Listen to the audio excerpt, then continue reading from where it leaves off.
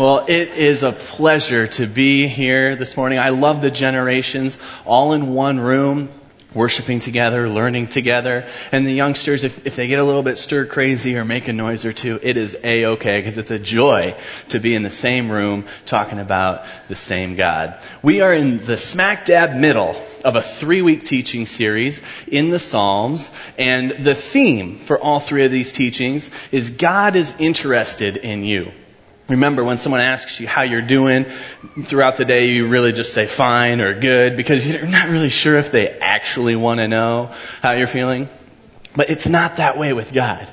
At least it shouldn't be, because God is interested in you. He's interested in your true thoughts, your true feelings. And that's what's great about the Psalms, because the collection of authors are writing their true thoughts, their true feelings to God. They're asking Him questions, and why have you allowed this circumstance? Or they're sharing praise or thanking Him for the wisdom that they've provided in their life. Many, many different Psalms are written. And in today's message, we're going to focus on God's interest in your prayers.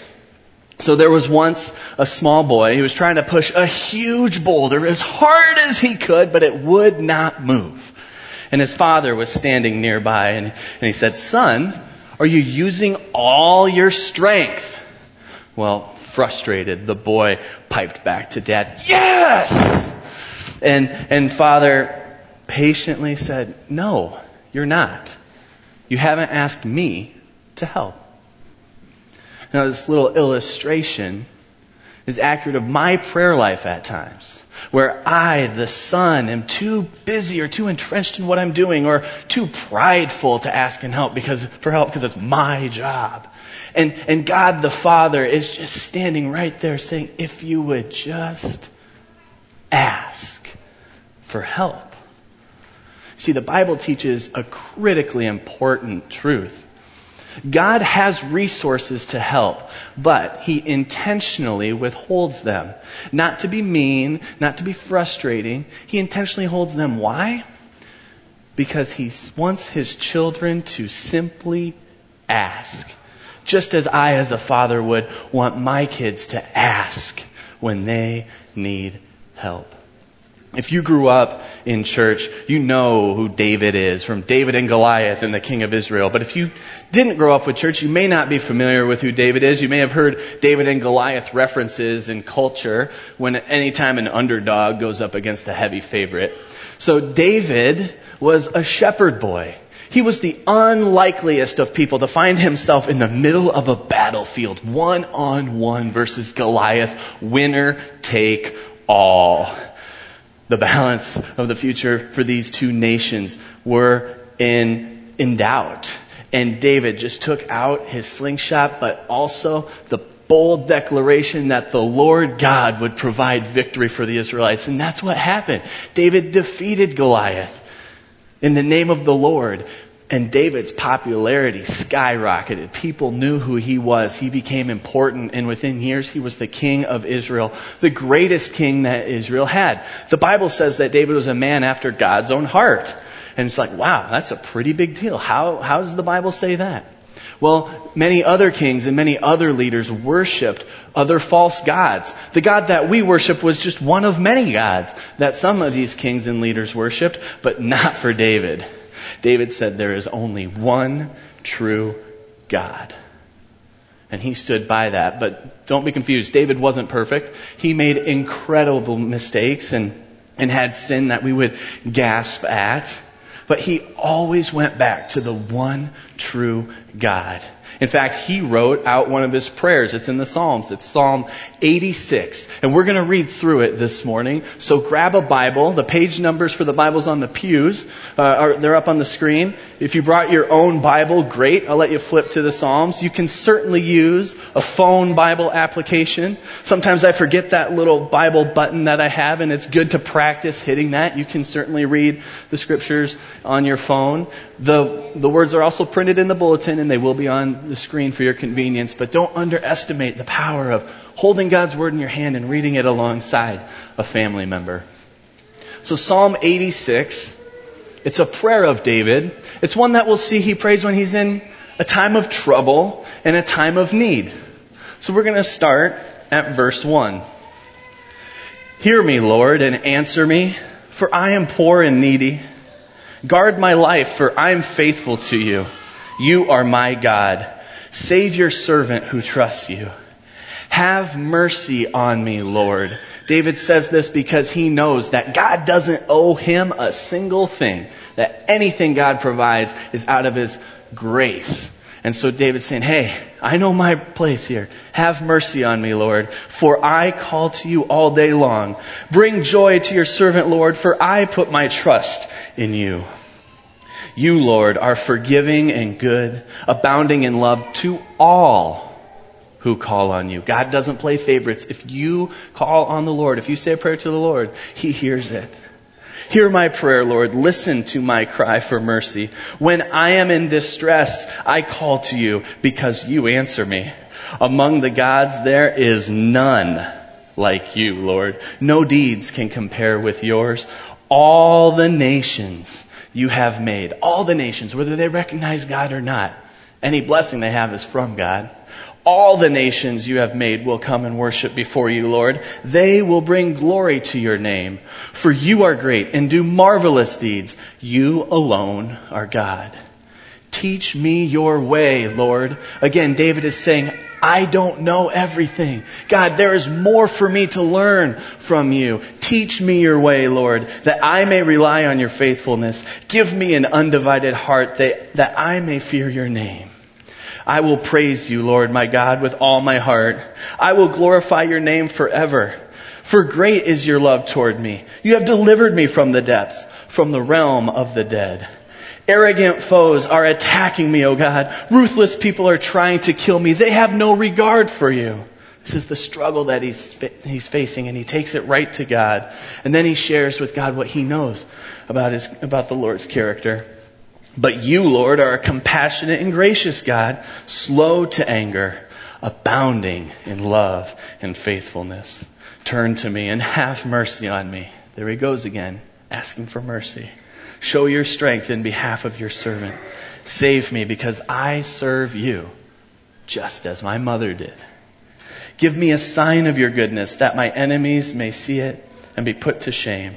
For you, Lord, have helped me and comforted me.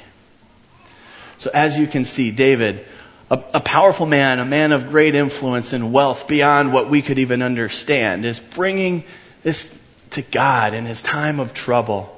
Sharing with God the greatness that he knows of him, asking God for more, to learn more about his ways. This is important stuff. Prayer is important. And I want to take a few minutes to talk directly to the married people in the room this morning, because prayer needs to be a huge part of your marriage. If you're not married and you hope to be married someday, this is important for you too, because you can see a blueprint to build your marriage on, your future marriage on. If you're newly married, I wish I would have known this right away. But it's not too late. The sooner that you can start this, the better you will be. If you've been married for many years, I hope that what we hear today encourages you and gives you affirmation for how you've gone about your marriage, or can also open your eyes to a very, very important part in a practice that you can begin or re-enter. What I'm asking you is this. I want you to pray together out loud on a regular basis. You and your spouse, pray together out loud on a regular basis. Now I know some of you are like, yep, got it. Mealtime. God is great. God is good. Let us thank Him for the food. Amen, right? Day by day by day. See, mealtime prayer is A-okay. I'm not saying get rid of that, but that's not the prayer that I'm talking about this morning. I'm talking about praying together, you and your spouse, that weird, uncomfortable, I don't like this, I'm not good at this, out loud on a regular basis. This is important stuff. And if there's something inside of you, well, for one, I don't want to see any elbows to the spouse, like saying, I told you so, or anything, or don't be cutting your eyes. But if there is something that's holding you back from this, I would say it's not so much a theological thing as it is a pride thing. Pride getting in the way of prayer. And you've got to figure that out. You owe it to yourself to get to the bottom of what that is. You know, studies show that 8% of Christian married couples pray together. 8%. Dr. Phil cites a statistic that he counts as reliable in one of the books that he published, and I find very, very interesting. Before he presents this statistic, he shares this. An interesting statistic reflects that the divorce rate in America is a minimum 1 out of 2 marriages. We've heard this before. 50% of the marriages end in divorce. And let's be real, though. Take a step back and think about it. Nobody gets married planning on getting divorced. That's not the way it works out. When you get married, you think it's forever. And so something is gone wrong here, horribly, that in our country, it's a coin flip on whether or not your marriage will last. Now, I will say you put a lot of planning into your wedding day. You deserve to be on the positive side of the statistic. Now, Dr. Phil continues. He says, but the reported divorce rate among couples that pray together is about 1 in 10,000. The reported divorce rate among couples that pray together is about 1 in 10,000. Just so we're clear, the reported divorce rate among couples that pray together is 1 in 10,000. Never in the history of publishing, of speaking, of research has a statistic delivered a promise anywhere near this.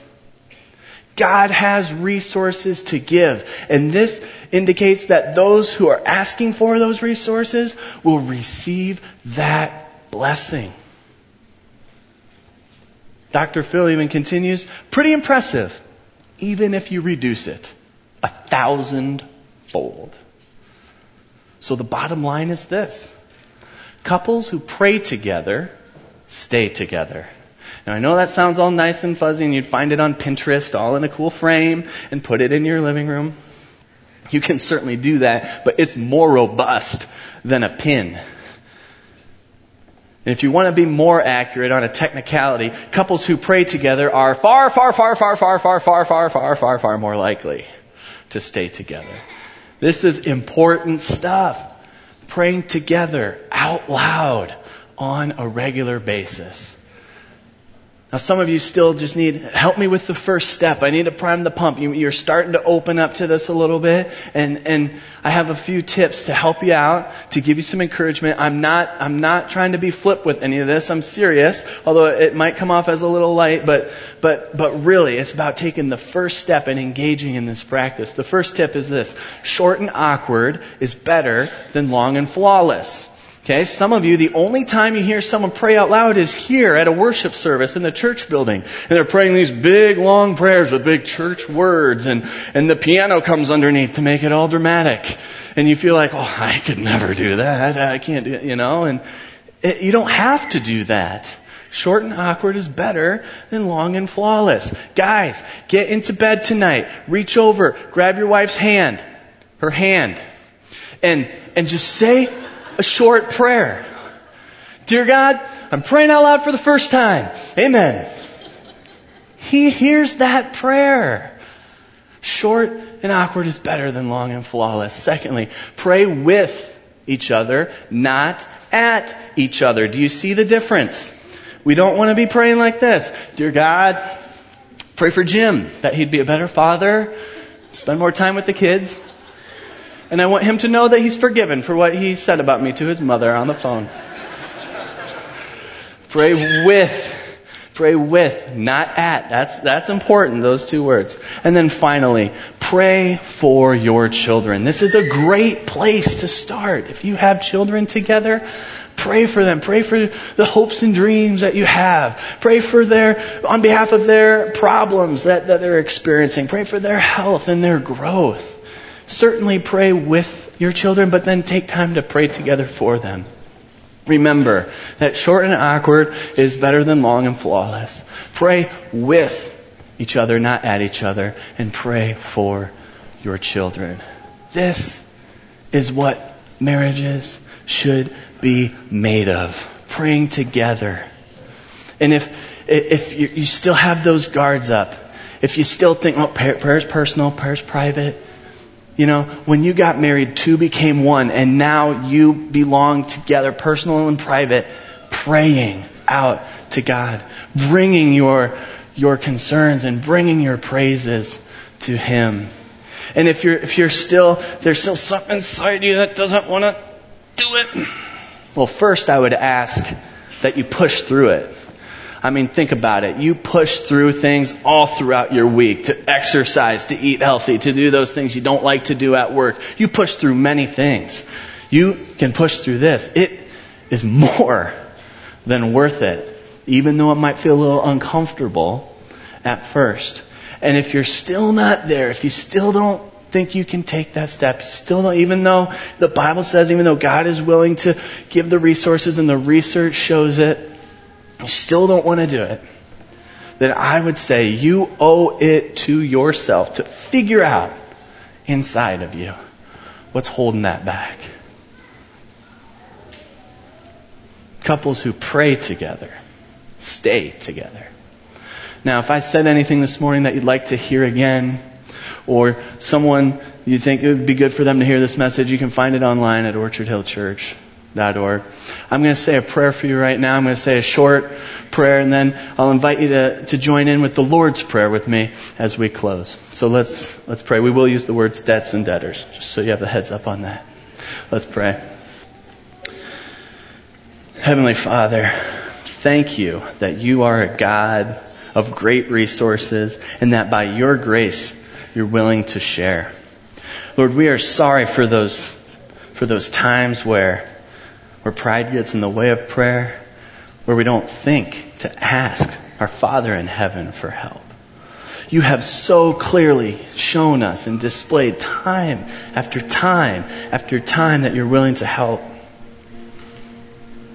It started when you sent your own Son, Jesus, to live as a man and die a brutal death on the cross on our behalf, so that we wouldn't die, but when we put our faith in Him, can have everlasting life with you in heaven.